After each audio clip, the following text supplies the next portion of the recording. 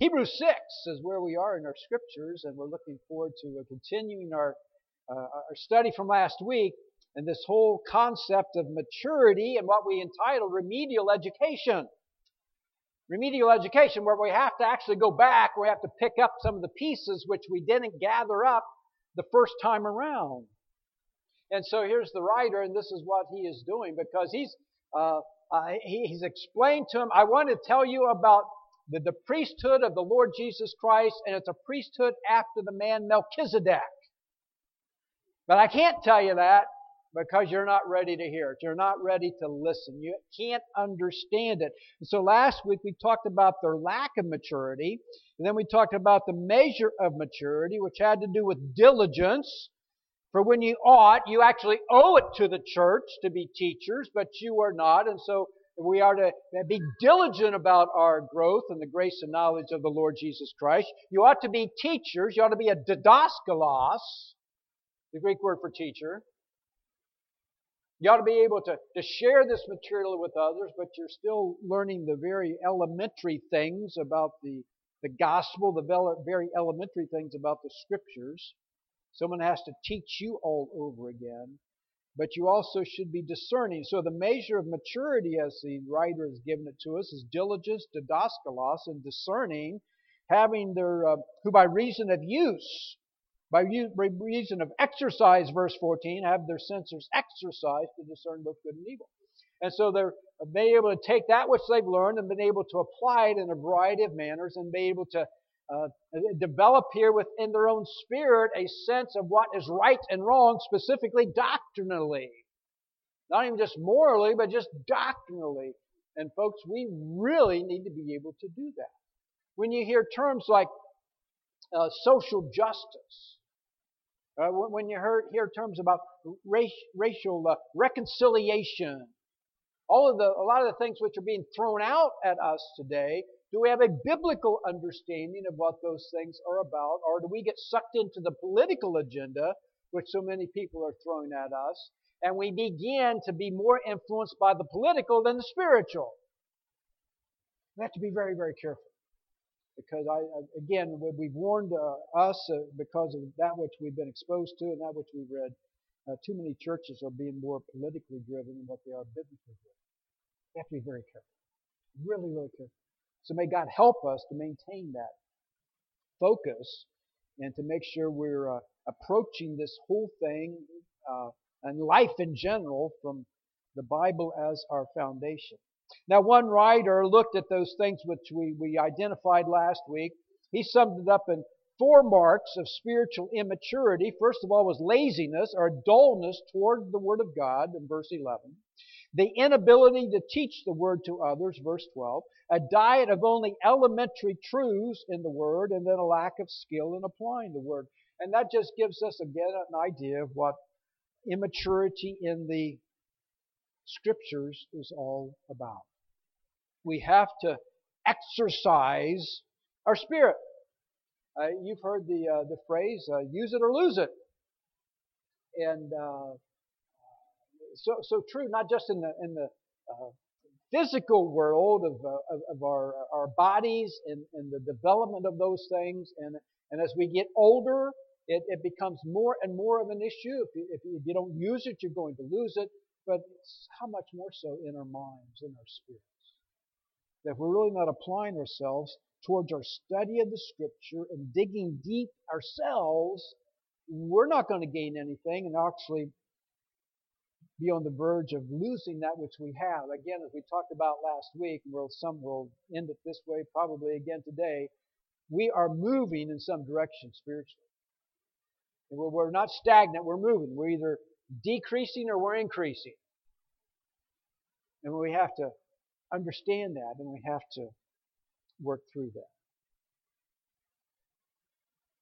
Again, folks, it's not about how many times you've gone through the Bible. It's about how many times the Bible's gone through you. And we need to be able to allow the Scriptures just to work in and through us in a great way. When we get to chapter 6, we're looking at the exhortation to maturity. We've looked at the lack of maturity, the measure of maturity. Here's the exhortation to maturity, verse 1, and here's the process which is going on. Therefore, leaving the principles of the doctrine of Christ, let us go on unto perfection. That's where we're at. He's interested in us approaching maturity. He wants us to be of full age. He wants us to be complete. He wants us to reach the proper end. And this whole idea of perfection here is the idea of maturity. The Expositor's New Testament says, let us abandon or give up the elementary teaching. It says, let us leave. It's an action that causes separation and requires a very decisive reaction, a very decisive action on our part. And in this particular case, for these particular readers, it is a decisive decision on their part to leave the Old Testament sacrificial system. They're still in the elementary part. And they need to go on, and they need to press on. And so what he says, let we ourselves, we have that responsibility to do so. Ephesians 4:13, till we all come in the unity of the faith and of the knowledge of the Son of God, unto a perfect man, unto the measure of the stature of the fullness of Christ. 1 Corinthians 14:20, brethren, be not children in understanding. Be ye children in malice, but in understanding be men. One writer put it this way, it's time to get out of the nursery and into the infantry. It's time to press on. It's time to go on. It's time to leave behind the building blocks and playing with the blocks and getting on to other parts of life. Now, please understand this. Leaving does not mean to despise or to abandon the basic doctrines. Yes, there's a separation from those things, but that does not mean we abandon those things entirely. Leaving, then, is the idea of leaving them as a builder leaves the foundation in the process of erecting a building. He lays the foundation, but he can't continue to focus on the foundation anymore. He has to build the thing. And so the foundation is always there. He knows it is there because he's the one that built it. He knows it's there because he's the one that has framed it and done all that work. So he's not ignoring it, but the responsibility that he has now is to build the walls higher. But he can build those walls higher because he still has the foundation. And so when it talks about abandoning, it's separating, but it doesn't mean that we totally forget those things. The text says to leave those things, not desert those things. So we never get over, Jesus loves me, this I know, for the Bible tells me so. But we do go on to pressing on to higher ground. You don't desert the fundamentals any more than the accountant deserts the math table, or the builder deserts his foundation. But he says here in verse 1, therefore, leaving the principles of the doctrine of Christ. That takes us back to verse 12, where he talks about the first principles of the oracles of God. The writer here is referring to the basic Old Testament teaching that prepared the way for the Messiah. Again, one commentary says this, he who has not thoroughly turned himself to God will hardly get on well even with the elementary doctrine of Christ. The goal of Christian development is perfection. For the attainment of this goal, a striving is required, which rests upon the reliable foundations and is rightly directed by the word of sound doctrine and by the supervision and discipline of church fellowship. So he says leaving. And by leaving, by separating ourselves from those things, by going on, let us press on, let us go on. Now it's also interesting, let us go on literally says, let us be carried. Let us be carried. We have a responsibility now, so don't totally eliminate that aspect of it, but it says, let us be carried. It's interesting, it's the same word that you have in 2 Peter chapter 1, verse 21, where he talks about holy men of God spoke as they were, what class? Moved. As they were moved by the Holy Spirit of God. The word moved there is to be carried along. And we talked about that as those who wrote the Scriptures. They were carried along by the Holy Spirit of God, so everything they wrote was exactly what the Holy Spirit wanted them to do. He says, let us go on, let us to be carried along. And so we have to be borne along here by the spiritual truth into spiritual growth, ultimately unto perfection. I need to be carried along by the Holy Spirit of God. He who walks by the Spirit will not fulfill the desires of the flesh. I am dependent upon the Holy Spirit of God for me to go on here to this goal of perfection. So it is a move, not from, it is a move beyond the truth concerning His person and work that had been symbolized by all of the Old Testament sacrifices. And again, that's the crowd He's writing to here. That's what He wants them to focus upon here. In fact, Colossians chapter 2, verse 17 calls those things of the priesthood in the Old Testament the shadow of things to come. You don't live in the shadow. Don't just focus on the shadow. We have the real substance here, and that is to where our life is to be planted. So the writer is moving his readers here beyond matters that are basically Jewish to the distinctive truths of Christianity. Again, Galatians chapter 3, verses 24 and 25. Talk about the purpose here of the Old Testament. The Old Testament was a schoolmaster to bring us to Christ. The Old Testament was the drawing that was to ultimately lead us along the path that was going to dump us at the feet of the Lord Jesus Christ. So go beyond the elementary understanding of the difference between Judaism and Christianity. The gospel truths are the foundation for Christian living and should not be forgotten. Corinthians chapter 3, verse 10 says we should build upon this foundation. 1 Corinthians chapter 3, verse 10. Now, few of us look in the mirror and come to the conclusion that Hall of Famer quarterback Joe Namath had. During his heyday, he wrote a book, if you remember, I Can't Wait Until Tomorrow because I get better looking every day. Let me ask you a question. Are you spiritually better looking today than you were last week?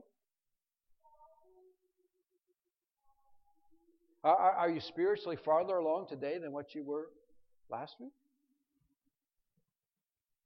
The answer comes back to us, let us go on. Are we going on? Are we pressing on? These readers here knew the teaching. They needed only to apply themselves to it. So that's the process here of what he's looking for. You separate yourself.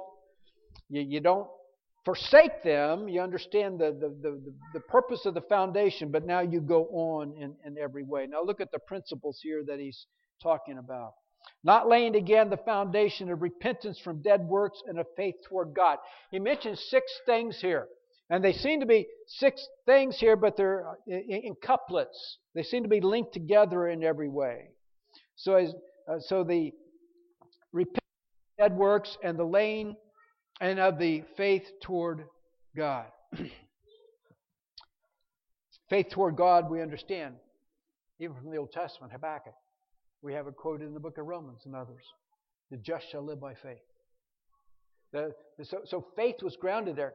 Romans chapter 4, Abraham, it's all about Abraham and his faith towards God, how he believed God and that God was going to provide the son that he ultimately promised. So it's by faith that we are saved. That's an Old Testament teaching. And repentance and believing was preached by Jesus in Mark chapter 1, verse 15. It's just the essential foundation of what salvation is all about. But yet one doesn't continue repenting and trusting in Christ for eternal life. It was settled once and for all the moment of our salvation. But yet repentance and faith are interrelated because both have to do with this new attitude toward God. Faith toward God implicitly involves a faith in the Son through whom God the Father has sent, whom God the Father has spoken of, and that's how he began this book back in chapter 1. Repentance is the basis of right religious conduct. It's what Paul was sharing with the elders in Acts chapter 20.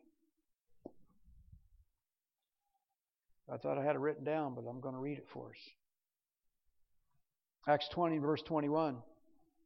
Testifying both to Jews and also to the Greeks, repentance toward God and faith toward our Lord Jesus Christ. Acts chapter 20, verse 21. Now, this whole idea of repentance is a change of mind, but it's more than a change of mind. It's more than sorrow for conduct. Yes, it involves that, but it's more than that. 1 Thessalonians chapter 1, verse 9 and 10 says it's turning towards God. But what it is, repentance represents a total reorientation of one's whole life and personality. It includes the adoption of a new ethical line of conduct, the forsaking of sin, the turning to righteousness. And here he says it's the foundation of repentance from dead works, that reference to the ineffective Jewish sacrificial system and the Jewish law. All those sacrifices could not remove sin. It's interesting, the word dead works is only used twice in Scripture. The other time he's going to use it here in chapter 9, referring to one's sinful practices. So he said, you don't trust in acts ultimately that are leading to death. And yet that's all an unsaved person has, isn't it? Now, everything an unsaved person is involved with is an activity, whether it looks good or bad, that leads to death. No matter how good I'm going to look someday laying out in a casket, there'll be some semblance of how anybody looks. It's just, there's some semblance there of features and really even the beauty of a living person, but they're dead. And that's what these dead works are all about. There's some semblance of life there, but ultimately it's a carcass. It's just a framework. It's just a body. It's not that which is real. In Matthew chapter 3, verse 18, the message to the people were, bring forth fruit worthy of repentance.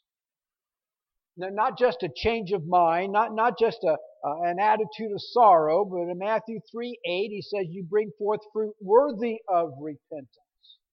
Again, it's not just a change of mind, a whole change of direction. So he tells us, not laying again the foundation of repentance from dead works. He's talking about this repentance here has intellectual and emotional and volitional ramifications for us. Intellectually, it's the awareness of the need for moral and spiritual cleansing. That's a whole changed view of my relationship to God. Emotionally, I feel the need that what my mind knows. So I have a changed even feelings towards God. Volitionally, then, there's an appropriate action based on what my mind knows and what my heart feels. And so I have a total changed purpose about life. From Eric Sauer in The Triumph of the Crucified. Too often that repentance is just a turning in a superficial fashion. It may fulfill the letter of the law, but it really doesn't fulfill the Spirit. The Spirit is still dead. Romans 2, verses 28 and 29 read this way, for he is not a Jew, which is one outwardly, neither is that circumcision which is outward in the flesh, but he is a Jew which is one inwardly, and circumcision is that of the heart, in the Spirit, not in the letter, whose praise is not of men, but of God. Your repentance, your faith, foundational to be sure, but the question always is, did I repent? Am I need of repentance even today?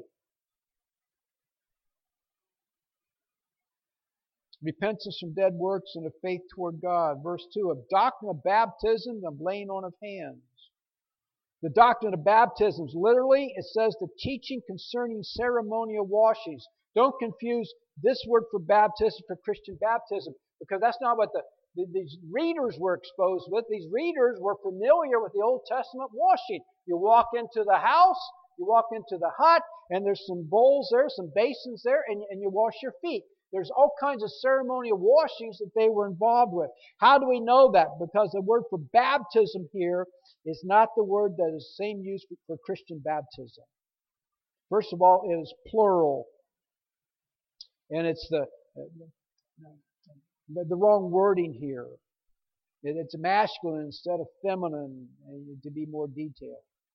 But here used in the Scriptures and used in the New Testament, it has to do with ceremonial washings. We're going to see it again in we see it here in chapter 6, verse 2. We're going to see it again in chapter 9, verse 10, for instance, which stood only in meats and drinks and divers washings. It's the same word there. And so he says, you leave the doctrine of these ceremonial washings. Those things were so much a part of your life. They were to teach you things, but then also this laying on of hands. This general indication of some endowment upon a person, of divine blessing, or perhaps even the work of the Holy Spirit of God. We know it's used many times in the New Testament. Common sign of blessing, it's a sign of healing, Mark 7. In the choice of the 7, there was a laying on of the hands, Acts chapter 6. 1 Timothy 4, an ordination. Even today, common thing for the laying on of hands to take place. Well, it's also used, though, to symbolize identification in the Old Testament sacrifice. And, they come and lay their hands on the animal, and picturing the transferring of one's guilt onto that animal, and then that animal then was a sacrifice. You have that throughout the book of Leviticus. The writer here said, we're going beyond that. We're going past the repentance from dead works. We've got to get out of the shadows now and into the substance. Our faith must be genuine. It's not about ceremonial washing. It's not just about the laying on of hands. And he also talks about the resurrection of the dead and eternal life. The resurrection of the dead is prominent in the Old Testament. It's an Old Testament doctrine, not nullified by the New Covenant. And then the eternal judgment. Again, that they understood that. They knew that. Again, one writer says, once again, this Old Covenant truth is reaffirmed in the New Covenant, both as to fact and duration, but now modified to emphasize the certainty that there is no condemnation for the one in Christ, Romans 8:1. And so these are the things here which this writer identifies that these people need to now walk away from. Understand the purpose. But you're going beyond those. The foundation's been laid, but now we got to build upon that. And again, this was their exposure. This was their upbringing. This is what they knew prior to their coming to Jesus as the Messiah. Then verse 3, we talk about the permission, and this we will do if God permits. That seems kind of strange, huh? Why wouldn't God want them to grow on? Why wouldn't God want them to press on? Why wouldn't God enable them to move on to maturity? Well, again, I think we have to go back in here to the context of that which He's been telling us now. Remember the quotation back in chapter 3, verse 11. So I swear in my wrath, they shall not enter into my rest. Individuals who came out of Egypt because of their unbelief did not enter in. Because of the laziness and their dullness of hearing did not enter in. And so I think here's a hint about the spiritual dullness here, again, of these readers. Their lack of repentance of spiritual laziness may preclude the Spirit of God from carrying them along to maturity. They may be their own worst enemy. Their laziness, their dullness, their lack of desire to grow may ultimately cause God to say, okay, you're not interested? Your time is up. Or you're not interested? It's not going to happen at all. See, the implication being clear here that they could harden their hearts to the extent that they would have no more desire to even hear the voice of the Holy Spirit.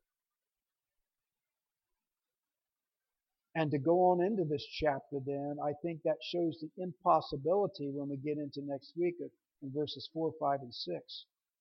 The impossibility for those who were once enlightened and have tasted of the heavenly gift and were made partakers of the Holy Ghost, have tasted the good word of God and the powers of the world to come, if they shall fall away, to renew them again into repentance. The problem's not in the grace of God, the problem's in the dullness of the ear. So I think he's giving them a warning again. Yeah, it is here. The possibility of going on for the cause of Christ is yours. But if you don't even repent of the dullness and the laziness that you have demonstrated thus far in the teachings here of the Scriptures,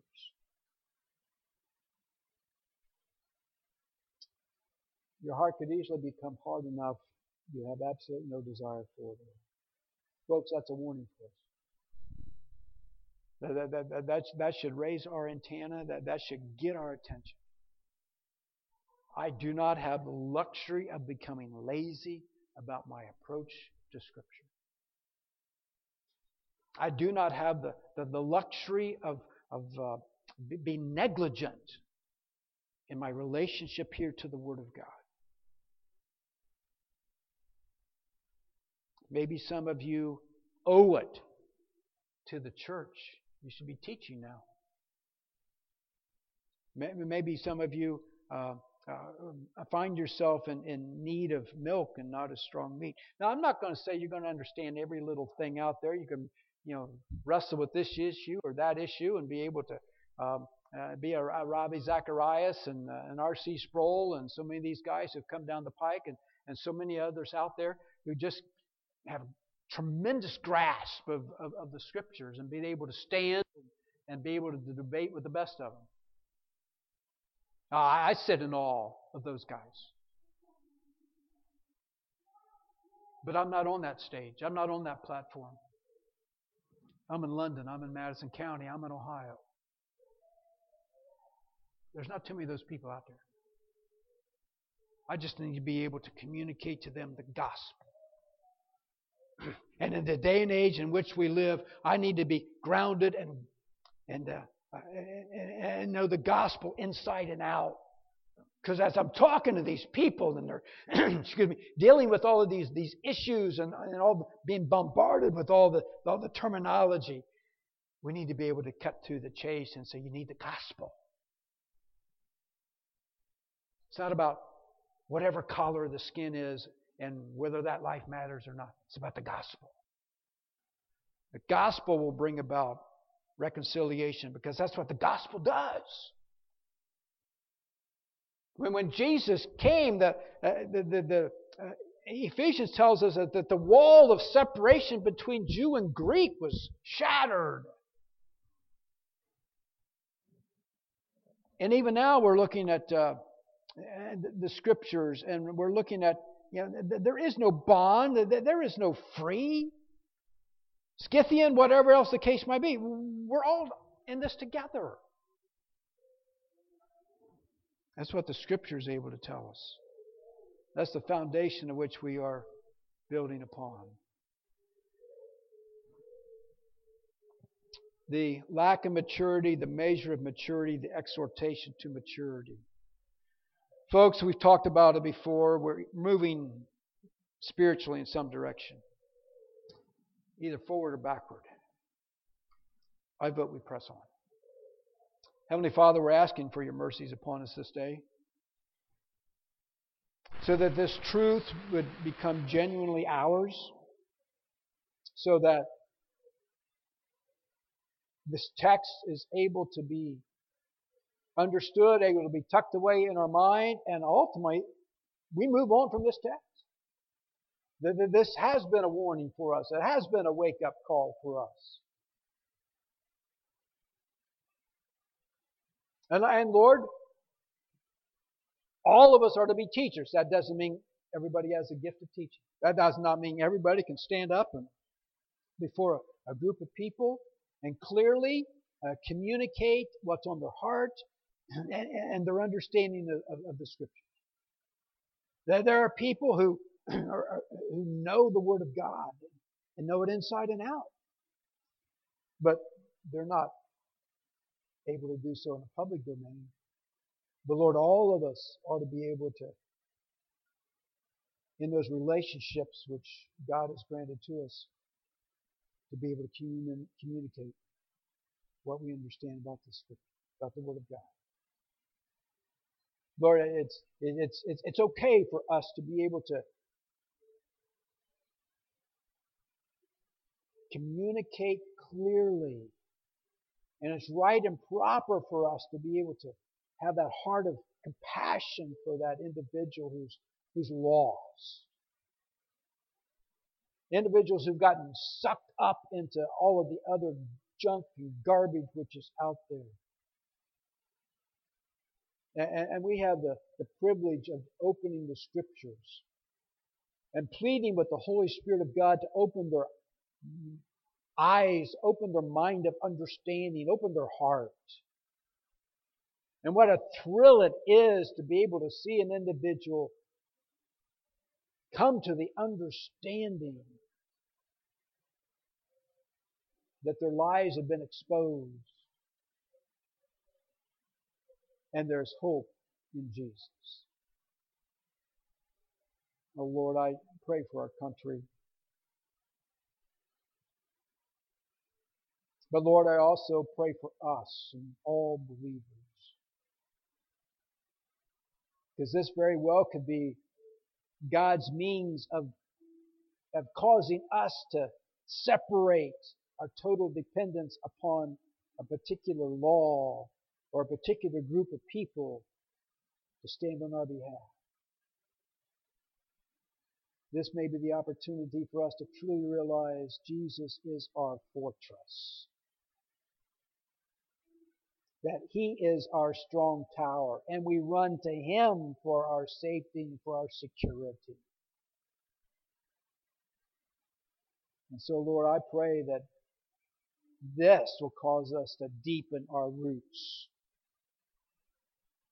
deepen our understanding. And Lord, that in and of itself will drive us to the Scriptures, to be diligent about that which we find here, so that we can truly teach others, so that I can be discerning. I can demonstrate characteristics of spiritual maturity. Let us press on. May the Holy Spirit carry us along. And He can carry us as long as we are willing to be carried. But Lord, once we allow laziness and dullness of hearing to overtake, we're in trouble. So Lord, I'm praying for us, each and every one. We do this right. Help us to finish well this life. And Lord, I pray that each and every day, spiritually, we become better looking because we're more like Jesus. Amen.